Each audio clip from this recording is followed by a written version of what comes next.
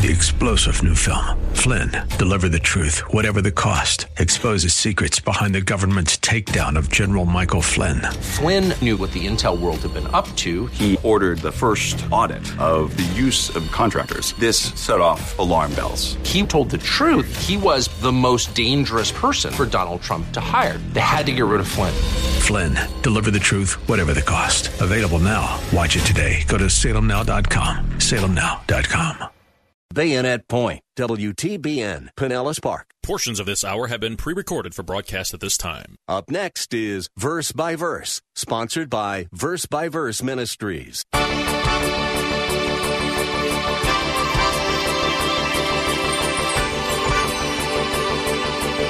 Here he was in an equally dangerous public setting, standing before thousands of Messiah-rejecting individuals who could very easily have attacked him and the 120, brought them before the Roman authorities for crucifixion, execution. But in spite of all of this going against Peter, Peter gave not only his first sermon, he gave a great sermon, one of the greatest sermons in all of church history.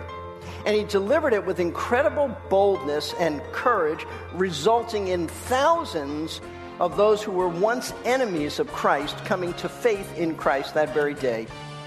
If you want an example of the ideas an effective sermon should contain, you won't find a better one than the one that Peter preached at Pentecost. And that's our topic today and for the next several days on Verse by Verse. Welcome. Pastor Steve Kreloff is the teaching pastor at Lakeside Community Chapel in Clearwater, Florida. Today he's launching into a fresh series of messages about one of the greatest sermons ever given. It was so effective that by the power of the Holy Spirit, about 3,000 people trusted Christ that day. Our text is in the second chapter of the book of Acts, so grab your Bible if you can, and let's get started. Here's Pastor Steve. The first time a man gives a sermon can be a very frightening experience. It can be nerve-wracking, unnerving. I know that I was extremely nervous the first time I ever gave a sermon. In my experience, I know it's not unique because over the years, I've observed many young men go through the same kind of anxiety that I had when I gave my first sermon. And one of the reasons for such nervousness is because usually sitting in the audience is your pastor, someone you've heard give hundreds of sermons, and it can be a little intimidating to have him there because you really don't know what you're doing. And you know that he knows that you don't know what you're doing. And you feel as if he's going to critique every word that you are about to say. Now, imagine if you were called upon to give your first sermon, and sitting in the congregation was one of the greatest preachers of all time. Well, that was the experience of students who attended Charles Spurgeon's Preachers College. It seems that one of the requirements of this college was that they made each student give a sermon to Mr. Spurgeon and the staff of the college. And what's more, the way they did this was by giving the student a text right on the spot. He didn't have any time to prepare, and then they had him preach right then and there to Spurgeon, who, by the way, was known as the Prince of Preachers. And talk about intimidating. Well, on one of those occasions, a student was given the subject of Zacchaeus to preach on. You know Zacchaeus, the wee little man. Here's what the student did. He stood up before Mr. Spurgeon and his staff, and he said this, and I quote, "Zacchaeus was of little stature, so am I. Zacchaeus was up a tree, so am I. Zacchaeus came down, so will I." And with that, the young man sat down, and that was it. That was his sermon. Well, I say at least he had 3 points and some application, but that was his sermon. Now, as rough as that must have been, I don't think anyone can top the bad experience of Ron Walters, who's the vice president of Salem Radio. I've met Ron, and his experience in preaching his first sermon, well, I've never heard anything more difficult. Listen to what happened to him. You will forever have sympathy for a man preaching his first sermon. Ron Walters says this, "Will any of us ever forget our first sermon? As hard as I've tried, I can't. It was titled, 'Called to Abundant Labors.' Obviously, the title was assigned. In fact, the whole notion was cooked up by the cruel busybodies on the Christian Education Committee. They thought it would be great sport if a couple of ministry-minded teenagers would preach on a Sunday night. You know, a church's version of American Idol. He said the evening service opened as they always did, a little singing, boring announcements, an offering, and then it was our turn. The other guy spoke first. At 14, we were the same age, and I assumed of equal talent. I was wrong. He started smoothly, opening with a little joke. I feigned a laugh. He gestured confidently. The crowd seemed impressed. His 3 points were alliterated. He was quickly getting on my nerves. He quoted scripture from memory, followed by the pastor's loud amen. My competition was on a roll. Please, God, make him stop. When he finished, the place erupted with cheers. Then it was my turn. Stepping to the microphone, I felt ominously like walking the plank. I was too nauseous to be nervous. One final adjustment to my clip-on tie caused it to plop into the standing glass of water, spilling onto my handwritten notes, causing the ink to run. My sermon notes now looked like finger paintings. The crowd began to giggle. My knees weren't knocking, they were missing. I had no joke, no outline, no rhyme or reason. 12 minutes later, I was done. The church was besieged in cold sweats. My mother took her first breath. The pastor cringed. The angels wept. It was the worst night of my life. And God, in a still small voice, said, "Get used to it, kid. I've called you to preach." Suddenly, the words, "He uses the foolish things of this world," had a new meaning. Balaam's donkey looked awfully familiar. Now, what Ron Walters went through and this young man who had to preach in front of Spurgeon went through, those were difficult, but they were difficult in a light and humorous way, and we all understand that. However, on a more serious note, a much more serious note, I don't think anyone ever faced a more formidable task in preaching his first sermon than the Apostle Peter did on the day of Pentecost. And the reason for this being so formidable is the circumstances under which Peter had to preach this sermon. First of all, his audience was made up of some very rough people, made up of people who, some of the same people, not all, but some of the same people who just about 50 days earlier had cried out for Jesus to be crucified. They handed him over to the Roman authorities. Some of these people were those people. In fact, Peter, speaking in Acts 2:23, says of Jesus, he said, "This man delivered over by the predetermined plan and foreknowledge of God, you nailed to a cross by the hands of godless men and put him to death. You're responsible," he said. Those were some of the people in his audience. In fact, Peter takes it a step further just a little bit later in his sermon by actually accusing them of murdering Jesus. He says in verse 36, "Therefore let all the house of Israel know for certain that God has made him both Lord and Christ, this Jesus whom you crucified." In other words, he's telling them that they murdered their own Messiah. They murdered the God-man. So the crowd was made up of some of the same people who had been so very hostile towards Jesus. Secondly, Peter's sermon was daunting because some people in the audience were mockers, scoffers. They had just leveled a great insult against him and the other 120 believers. They said, these men, these Galileans, they're drunk. They're intoxicated. Said that in verse 13. Third, Peter didn't particularly have a good track record when it came to courageously standing up for Jesus in a public setting. As you'll recall, about 50 days earlier, his last experience at doing this had been a disaster.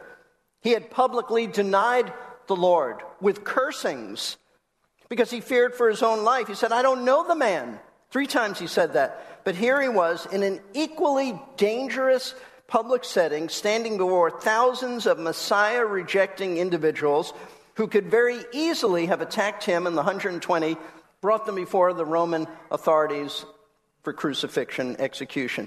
But in spite of all of this going against Peter, Peter gave not only his first sermon, he gave a great sermon, one of the greatest sermons in all of church history.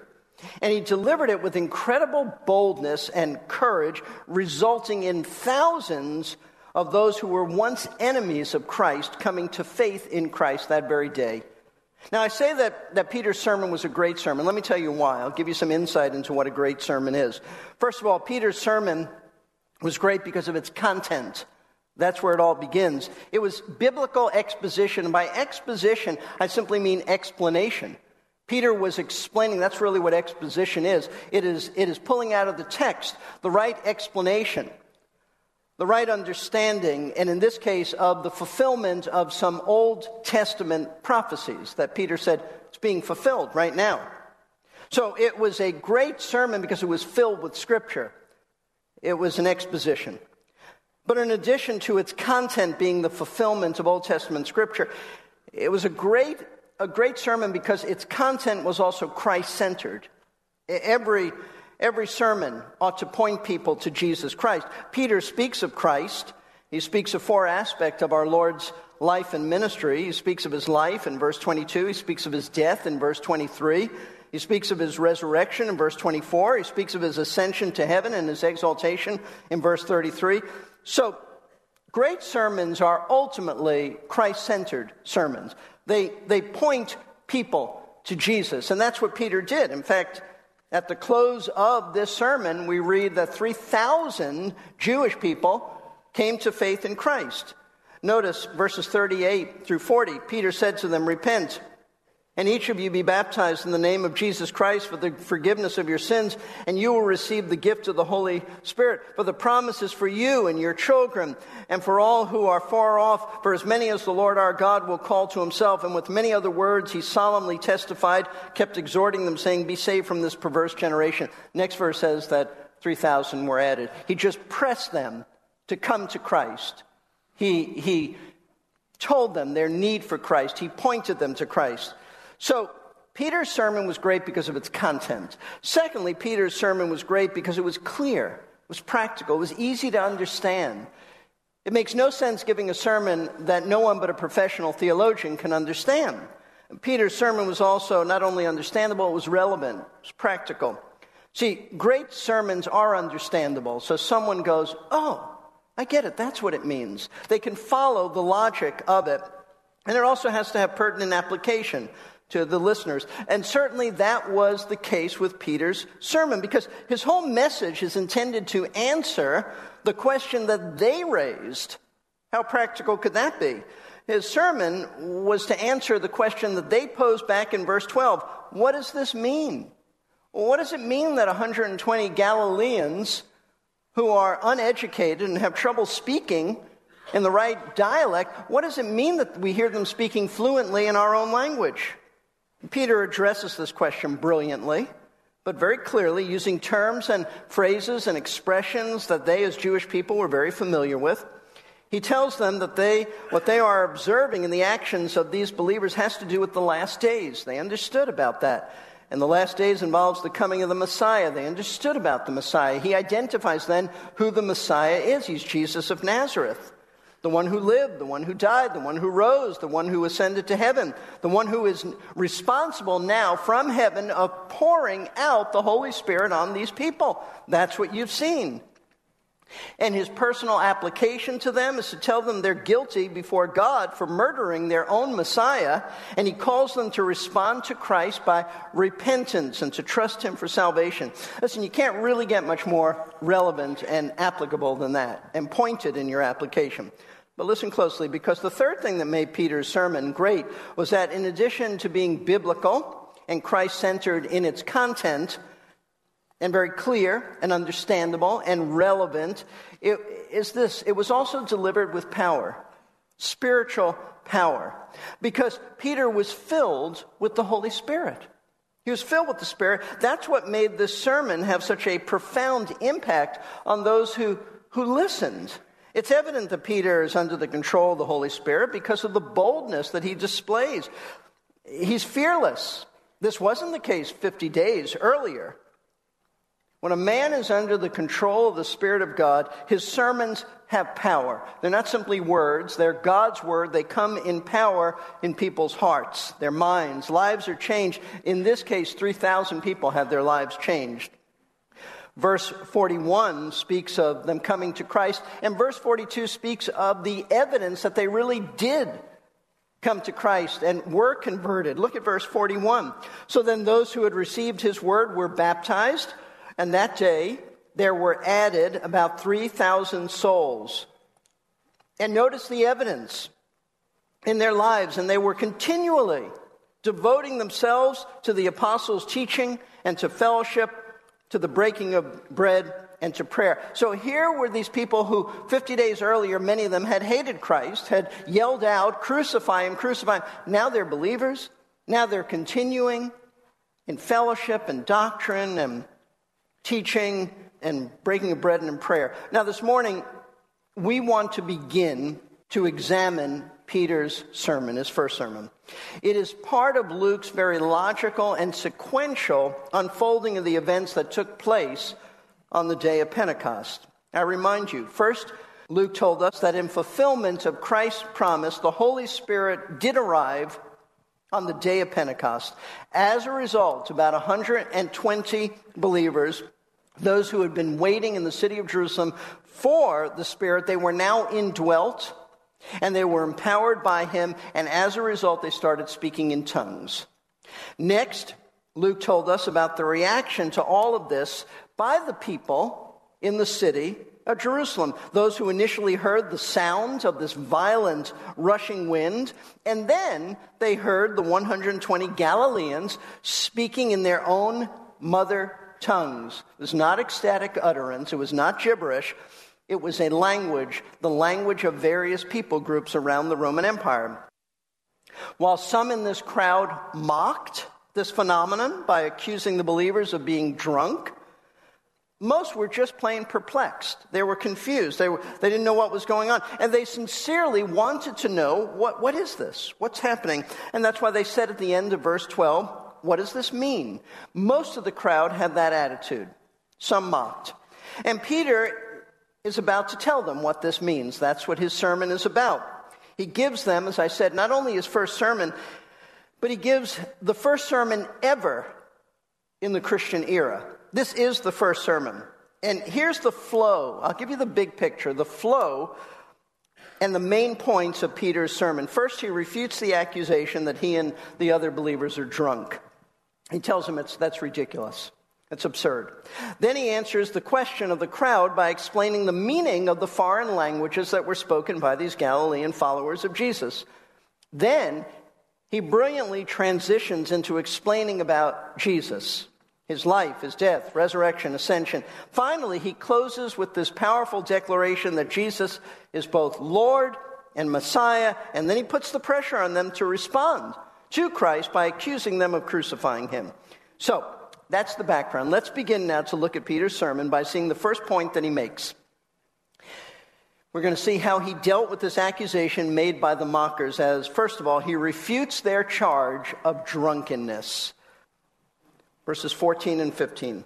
But Peter, taking his stand with the 11, it means the 11 other apostles, raised his voice and declared to them, "Men of Judea and all who live in Jerusalem, let this be known to you and give heed to my words. For these men are not drunk, as you suppose, for it's only the third hour of the day." Now, Luke says that in a response to the mockery made by some, that they were observing a bunch of intoxicated Galileans, Peter, as the recognized spokesman for all the apostles and the rest of the 120 Christians, he faces the crowd, raises his voice so as to be heard by all, and he addresses them. Now, we learned last week that when believers were filled with the Spirit at that point, they were supernaturally empowered. These believers were supernaturally empowered to speak in 15 different foreign languages. So the question is this: what language did Peter use? There are lots of languages all around there. Well, Luke doesn't say anything about the language Peter used. He doesn't say anything. But it's very likely that Peter spoke in Aramaic, a form of Hebrew. Why? Because as Jewish people, that's who he's speaking to, that was the language that all of them understood, regardless of where they lived. If you look again at verse 14, you'll see that Luke tells us that in speaking to the crowd, Peter calls them, and I quote, "men of Judea and all who live in Jerusalem." What's the difference? Well, it means that he's addressing both those who were permanent residents in the city of Jerusalem. Those are the men of Judea. Judea is a province. Jerusalem's the city in Judea. So permanent residents of Jerusalem. And those who were temporarily residing in Jerusalem, just there to celebrate the feast of Pentecost. Both of these groups would be very familiar with Aramaic, which was the normal language spoken by Jewish people when they conversed with each other. So speaking to them in their familiar Aramaic, the first thing Peter does is he dismisses this foolish notion, this error that these people, including himself, are drunk. And he does it, folks, by appealing to common sense. Look at verse 15 again. For these men are not drunk, as you suppose, for it's only the third hour of the day. Now Peter says, and probably pointing to the 11 apostles, that these men cannot be drunk. Why? Because it wouldn't make any sense. It's only the third hour of the day. Listen, the third hour of the day at that time was 9 a.m., 9 in the morning, since the Jewish people of that day considered that the morning began with sunrise, which would be approximately 6 a.m. Therefore, the third hour of the day is about 9 in the morning. So what Peter is telling them is that their accusation of drunkenness has to be dismissed based on something that's just generally understood by everyone, that people don't normally get intoxicated at 9 in the morning. I mean, I know there are exceptions to the rule, but 120 of them, and especially Jewish people on a holy feast day, such as Pentecost, he's telling them that's absurd. That's absurd. Now, that's his way of addressing this. But I want to, before we leave this opening statement of Peter's sermon, it's not terribly deep. He just says that's ridiculous. Everybody knows that people don't get drunk that early in the morning. But I want to point out to you something that is most important. I want you to see the godly example that Peter sets for us in how he answered the foolishness of these mockers. Slanderous accusation. Because while your zeal and activity for Christ may never be equated with drunkenness, you will face ridicule. You will face ridiculous accusations about your faith in Christ. It is inevitable. It is inevitable. You may be accused of rejecting science if you believe the Bible and a 6-day literal creation, as we learned at our recent Creator Conference. You may be accused of being a heretic, especially if you have left a former religion that bases salvation on good works. You have left that religion for the gospel of God's grace. You'll be accused of being a heretic. You may be accused of being intolerant of certain people because you don't accept their deviant sexual lifestyles as valid. How intolerant could you possibly be? You may be accused of being a religious bigot because you claim that Jesus Christ is the only way to heaven. Listen, there are many things that you can and will be falsely accused of because of your faith in Jesus Christ and your commitment to the Word of God. It is just inevitable. But how you respond to these accusations is most important, because you represent Christ, and as His representative, you are responsible to respond in a way that honors Him, so that you're a good testimony to those who attack you, rather than a poor testimony by reacting in an ungodly, harsh, and vengeful way with just some angry, defensive outburst. In principle, you are to do what Peter did in answering those who accused him and the others of being drunk. You see, what Peter actually did is follow the principle that he would later write down in his first letter for all of us to follow. That was a tough situation for Peter, wasn't it? He was facing not just a hostile crowd, but it contained people who didn't mind killing those with whom they disagreed. And there were hecklers in the crowd who mocked him. On top of that, Peter had folded earlier when confronted with hostility, so he didn't exactly have a great track record in the personal courage department. But God helped him to say exactly what needed saying. Pastor Steve Kreloff will continue this lesson on the next verse by verse. Pastor Steve is the teaching pastor at Lakeside Community Chapel in Clearwater, Florida. Find out more about Lakeside at lakesidechapel.com. This program is a production of Lakeside and Verse by Verse Ministries. Visit versebyverseradio.org to learn more about Verse by Verse, or to download or stream today's lesson, or any of the hundreds of previous lessons on our message archive page. All of these files are completely free, but if you'd like to help us with the expenses of producing and airing these broadcasts, there is a giving page at the website that's convenient and secure.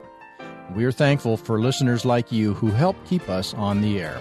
That's versebyverseradio.org. I'm Jerry Peterson. Have you noticed how Peter dealt with the people who were mocking him and the other believers? He didn't ignore them, and he didn't attack them. He simply stated the obvious facts. Sometimes people ask about our faith by attacking it. Responding in kind really doesn't do much for the gospel, does it? So I hope you'll tune in next time to Verse by Verse as Pastor Steve Kreloff continues his... 3-star General Michael J. Flynn, head of the Pentagon Intelligence Agency, knew all the government's dirty secrets. He was one of the most respected generals in the military. Flynn knew what the intel world had been up to. He understood its funding. He ordered the first audit of the use of contractors. This set off alarm bells. The explosive new documentary, Flynn, Deliver the Truth, Whatever the Cost, uncovers the facts behind this scandal. Flynn told the truth. He was the most dangerous person for Donald Trump to hire. I find out the worst enemy that I'm going to face in my life is right here in America. They took my assessment and they wanted me to change it. And I was like, I'm not changing it. They had to get rid of Flynn. With in-depth interviews, archival footage, and never-before-seen personal records of the man behind the headlines. I just felt like I was drowning. Flynn, Deliver the Truth, Whatever the Cost. Available now. Watch it today. Go to salemnow.com. salemnow.com.